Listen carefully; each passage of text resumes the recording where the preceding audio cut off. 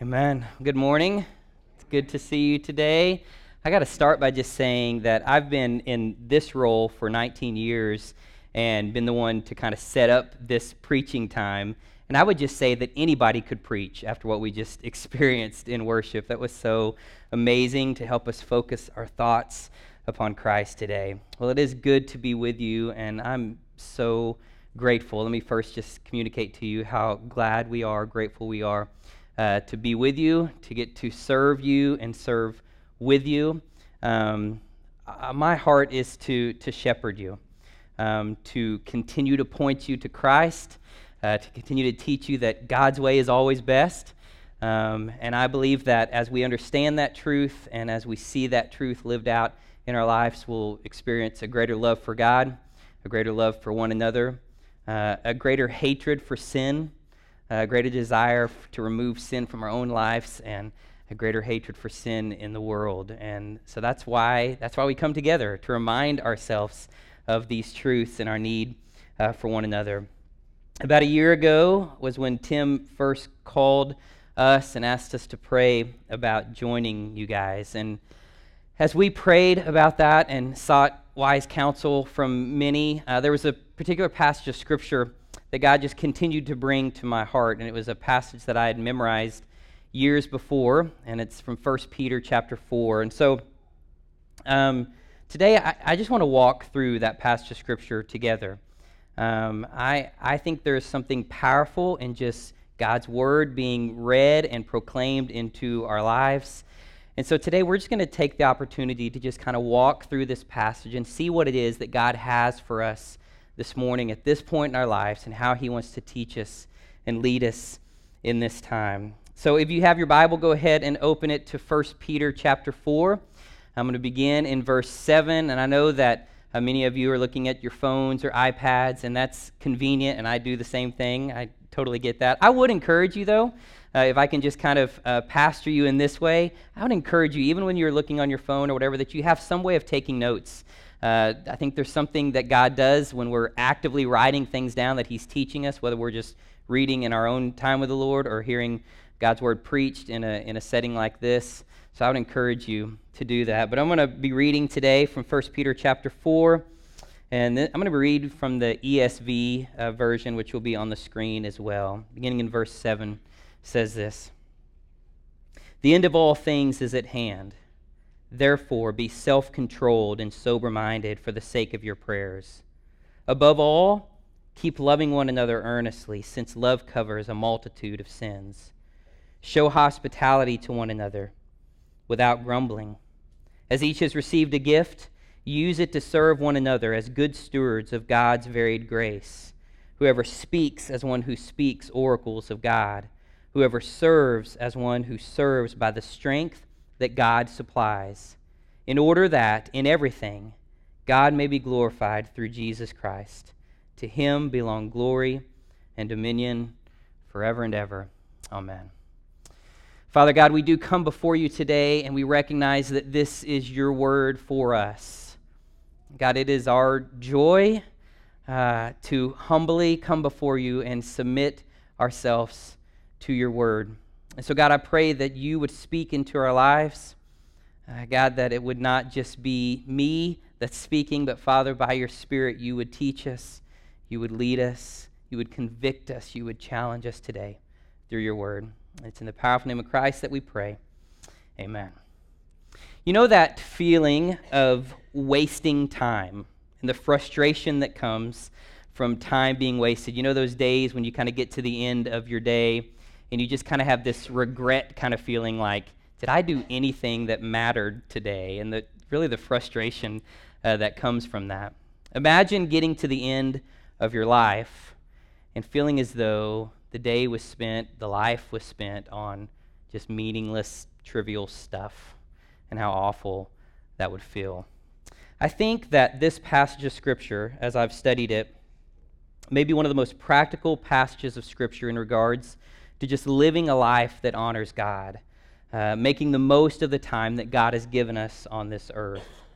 I also believe that the impact of these truths will not only shape us as individuals, but shape us as a church family. So First Peter is a letter written by, well done, you all get an A+. It was written by Peter.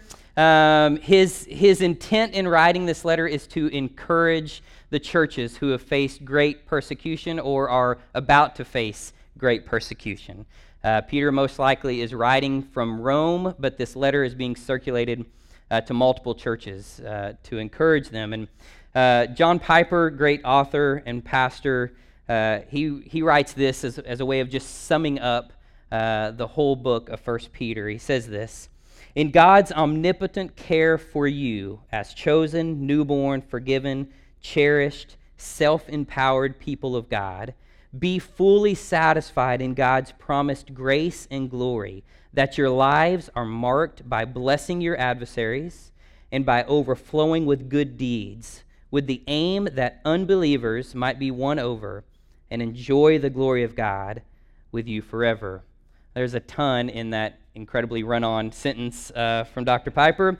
But basically what he's saying is this: in the face of persecution, in the face of suffering, remember God's love for you. And may that love, may that truth motivate you to live, not for your own glory, but for God's glory. So let's just kind of jump into this passage a little bit this morning. Verse 7, "The end of all things is at hand." Isn't it interesting that 2,000 years ago, Peter believed that he was living in the last times? And really, we see this theme throughout the New Testament. The writers of the New Testament believe that they are living in the last days. But what I want us to see here is the sense of urgency Peter has in his instruction. This is a call to get serious, to be alert. The reality is the end of all things is at hand. We know this. Although we don't know when Jesus is returning, we do know that he is coming. And if the writers of the New Testament believed that he was coming soon, I think that we should follow their example and believe that he is indeed coming soon. We know this truth and we believe it, but I think that it's typically just this truth that's kind of in the back of our minds. It's not something that we consistently consider. We know that it's happening, we know it's coming, but the fact that the end of all things is at hand is not something that's consistently on our minds. But I think that this truth is here to transform us, to transform our thinking, to transform our living. And so we need each other, we need God's word to remind us of this truth. And really the rest of the passage in this scripture flows from this reality. So due to the fact that the end of all things is at hand, therefore do this. Okay, so live this way in light of this reality. So what is it that Peter calls us to do? The end of all things is at hand, therefore pray. There's this relationship that goes on between the end of all things being at hand and then this necessity to pray. 2 Timothy 3:1 says, "But understand this, that in the last days there will come times of difficulty." We know this from other biblical texts, that in the last days, in the end of time, there will be greater persecution and greater suffering. Well, what do we do about this reality? I had an older pastor who would regularly say the most important thing we do as followers of Christ is pray. And I always kind of wondered, is that true? Like, I know there's a lot of other things we could do, right? We should tell people about Jesus. We should read our Bible. We should come together and worship together as the church. But if we believe that God is sovereign, that he is in charge, that it is God who saves, it is the Holy Spirit that does the work of bringing light to the truth from God's word, it is the Holy Spirit, the scripture says, that leads us in good works, that allows us to walk in the good works. So if this is true, then yeah, the most important thing we do is pray, to commune with God, to recognize our dependency upon him, recognize our need and our desperate need for him. So Peter says, listen, the end of all things is at hand, so we have to prioritize prayer. He goes on to tell us how we are to pray. And he mentions two components that should characterize our prayer. The first one is self-control, and then sober-mindedness. So self-control has to do with our ability to stay in the moment. okay? To live in the now, to not be drawn and carried about by every impulse that comes our way. I always think of the movie Up and the little dog that's everything's cool, and then squirrel, right? So there's this draw to like something else. And I think we do that, right? We love shiny stuff that draws our attention away to other things. And so this idea of being self-control is living in the moment. And then sober-mindedness. This is a theme that Peter speaks about often in his letters. In chapter 1, verse 13, he says, "Therefore, preparing your minds for action and being sober-minded, set your hope fully on the grace that will be brought to you at the revelation of Jesus Christ." So having a sober mind here means to keep your mind set on the hope that we have in Christ. How good is that? To set our minds on this truth that God is not going to leave us, that he is with us, and we have hope in who he is. Chapter 5, verse 8 and 9 says, "Be sober-minded, be watchful. Your adversary, the devil, prowls around like a roaring lion, seeking someone to devour. Resist him, firm in your faith, knowing that the same kinds of suffering are being experienced by your brotherhood throughout the world."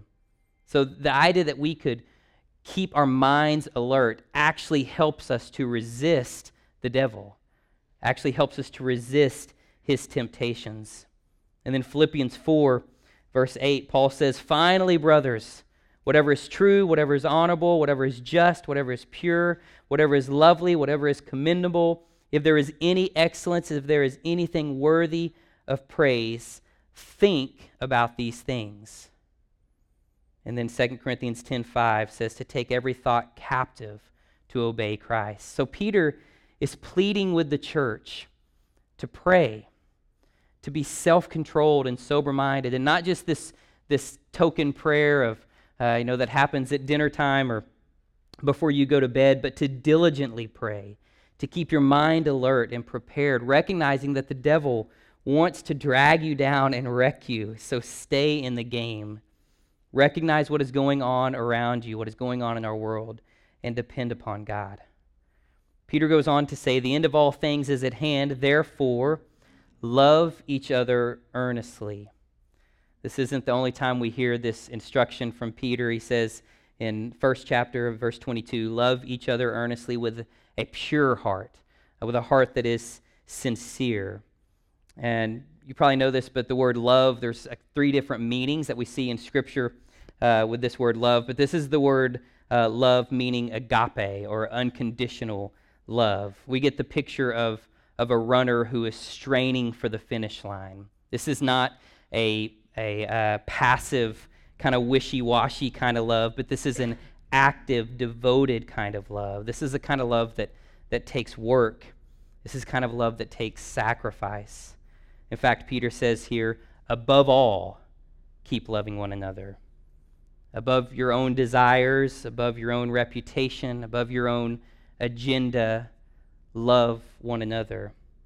Probably the most quoted verse in our home is Philippians 2:3 that says, where Paul says, "Consider others as more important than yourself." Imagine a world where we actually did that, where we actually did. Imagine a church family where we did that we truly considered others as more important than ourselves. Well, what are the implications of this kind of love? Peter says that love covers a multitude of sins.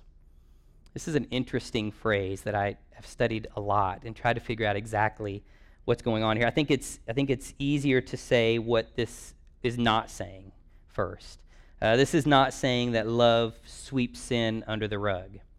This is not saying that love avoids the difficulty of confrontation, or love excuses you from self-discipline. But what is being said is this is a kind of love that forgives and forgives and forgives again. This is a kind of love that allows you to look past the fact that you've been wronged and love anyway. 1 Corinthians 13, you've heard probably many times.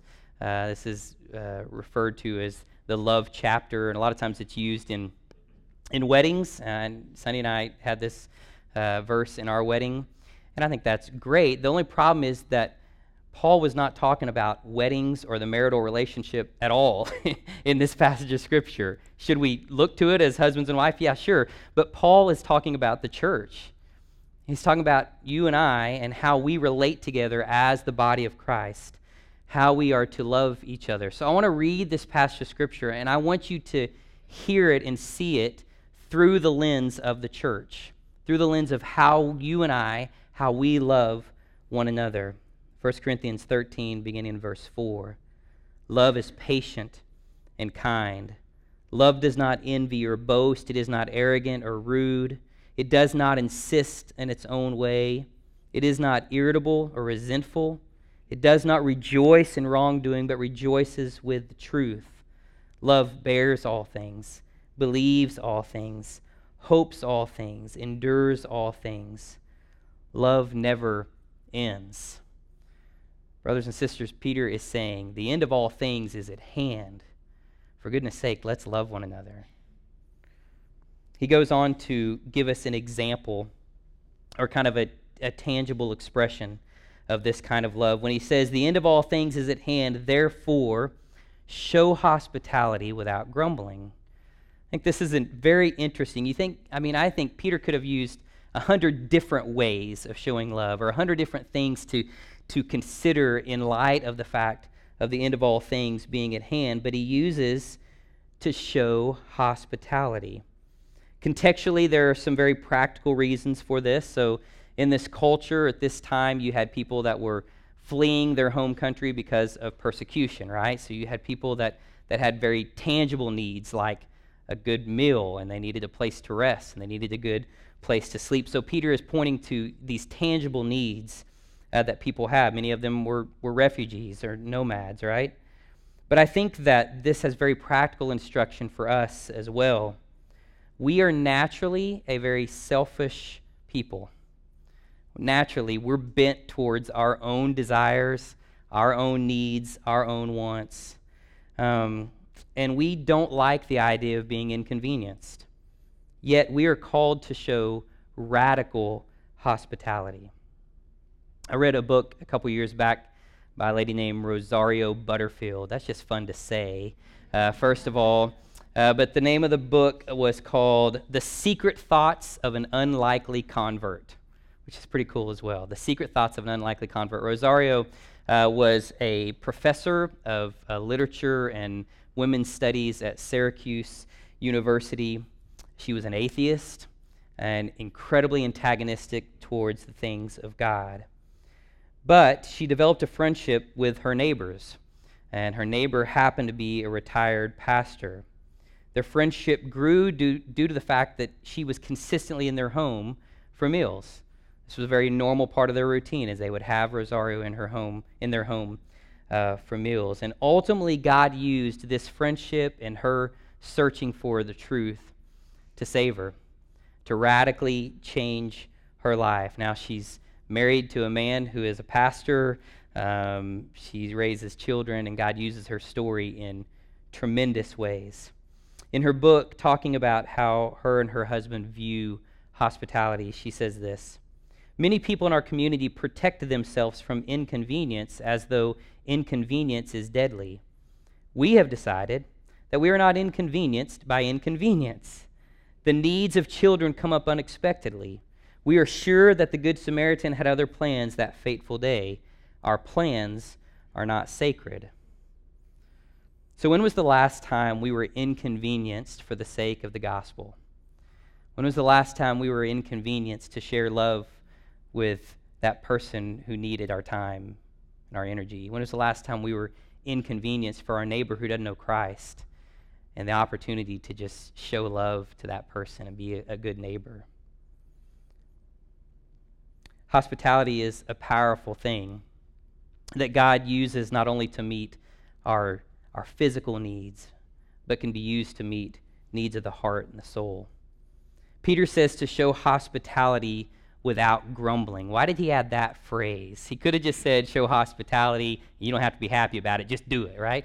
But no, he adds the phrase without grumbling. Basically, he is saying show hospitality and like it. Remember when you were a kid, your dad would say, you're going to eat your vegetables and you're going to like it. And I was always like, no, I'm not going to. You can't make me. And then I'd get spankings, and we don't need to go into that. But Peter uses this word grumbling. Basically, he's saying, show hospitality and find joy in it. If you've been part of OKC community for a while, you've seen this word before. The Greek word here for grumbling is the word gogusmos. That's exciting, isn't it? I remember Tim teaching this word through Ephesians, and I was not here with you, but I was listening in Houston, and he had us all together say the word gogusmos, and you did it with such joy and robustness that I think we need to do it again. Are we ready? The word is gogusmos. We're going to say it on 3. 1, 2, 3. That's brilliant.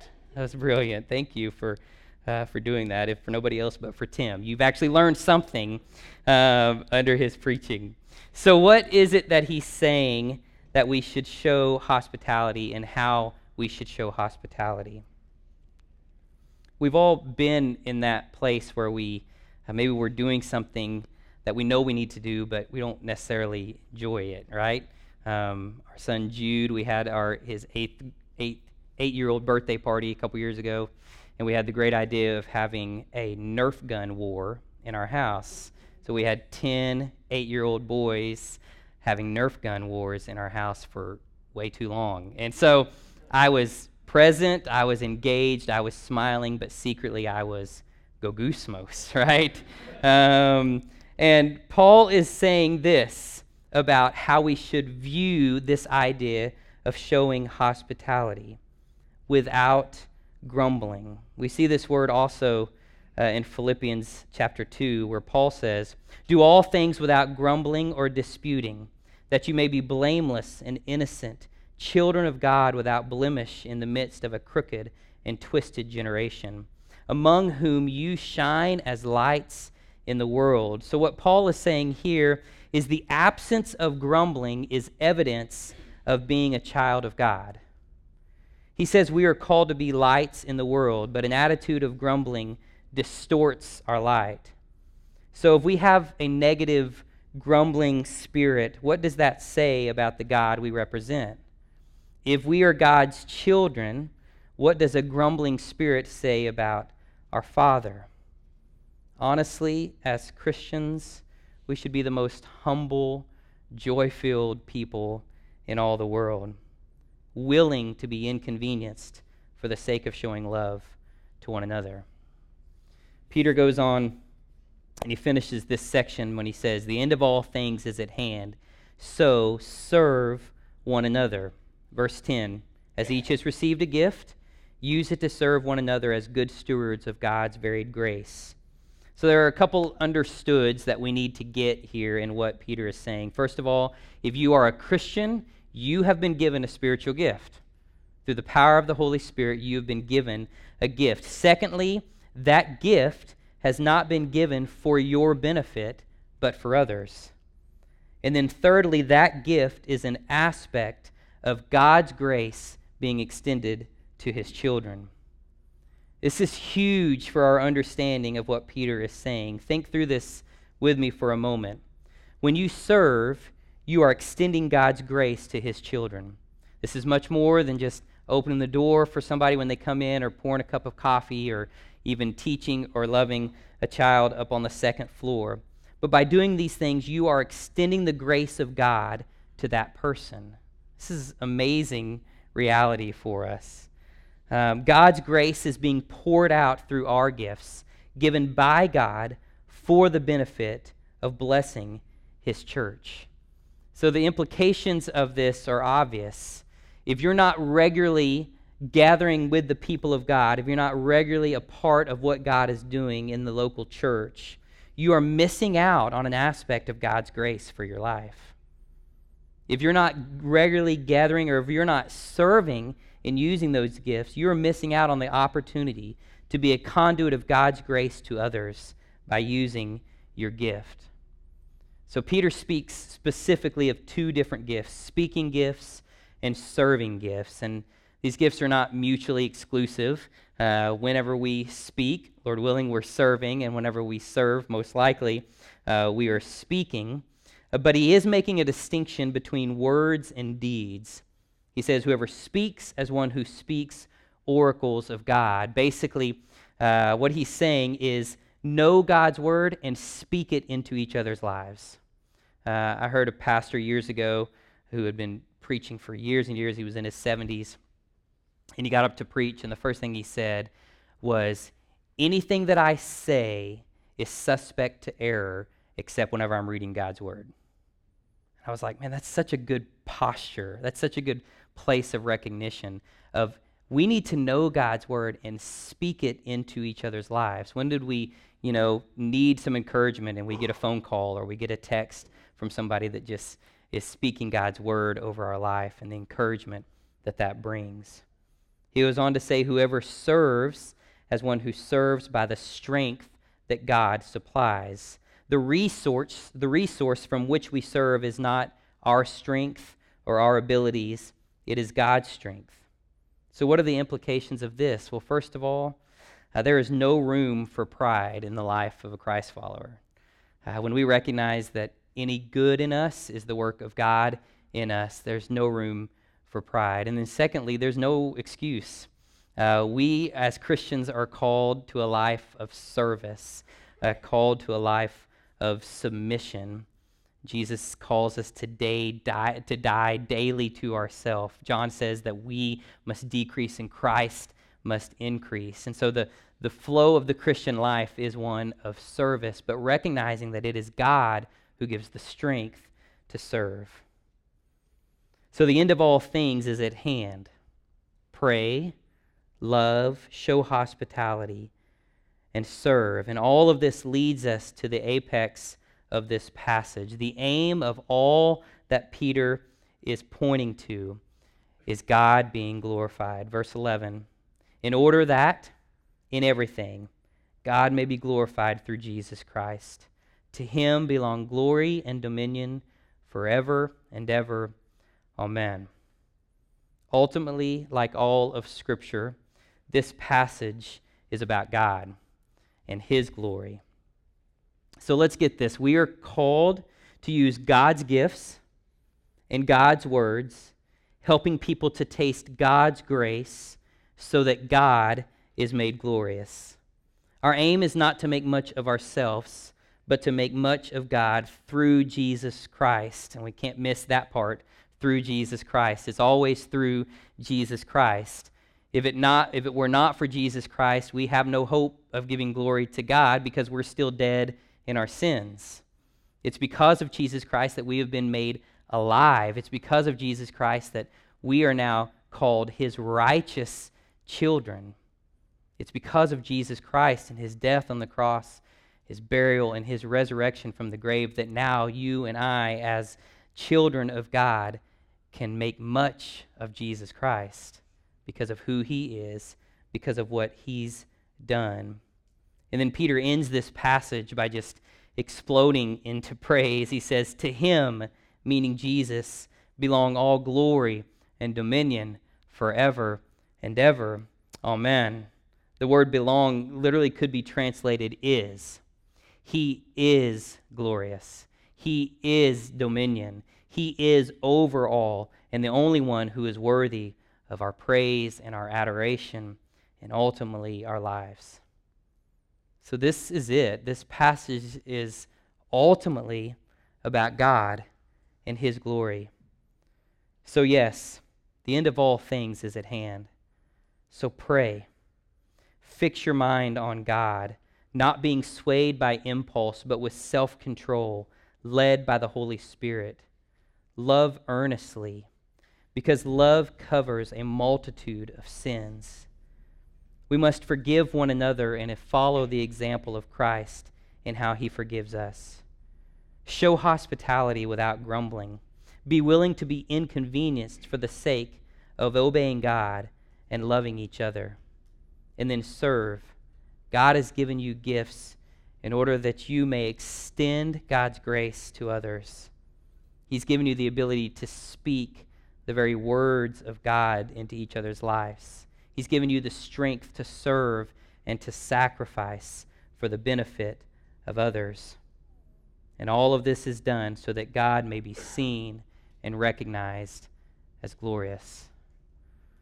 As the guys are coming up to close out our time, I want to put something on the screen. I just want to walk through this with us. As followers of Christ, we should be preoccupied with the glory of God. The consistent rhythm of our lives should be for God's glory. How we love our spouse, how we raise our kids, how we do our jobs, how we love our neighbors. All of this should flow from a deep passion for God to receive the glory that He deserves. So how do we respond to this today? If you're here today and you're not a Christian, your response today is to indeed recognize God as glorious. He loves you. He loves you so much that He sent His Son Jesus to come to this earth, to live a perfect life, to die on the cross in your place and in my place, bearing the full weight of sin upon Himself, the penalty of sin upon Himself. And He did that so that God may be glorified and that He might extend His love to you. So if you don't know Jesus, see Jesus as glorious today. Repent of your sins. Place your trust in Jesus Christ. There's nothing better that could happen today than for you to surrender your life to Christ today. If you are a Christian, your response could vary. It could be that you want a greater commitment to pray. You do indeed recognize that the greatest thing we can do is pray. So pray for yourself. Pray for our church. Pray for our city. In recognition that the end of all things is at hand, pray that the gospel will go forth in power and that many would receive Christ. It may be that you aren't loving as you should, and today you need to respond to God by just saying, God, I want to love better. I want to love more. It could be that you even need to go to somebody, maybe in this room or somebody else, and just ask for their forgiveness. Say, I've not loved you as I should. I've not loved you the way that Christ calls us to love. And it could be that God is calling you to a greater commitment to love His church, to love the lost people around you. It may be that you're sensing this desire and this need to show hospitality. This is something that kind of scares you. This is something that kind of freaks you out a little bit. And it could be that God is just encouraging you today to take one step. Have your neighbors over for dinner. Start there. Instead of being in the backyard, hang out in the front yard and talk to your neighbors.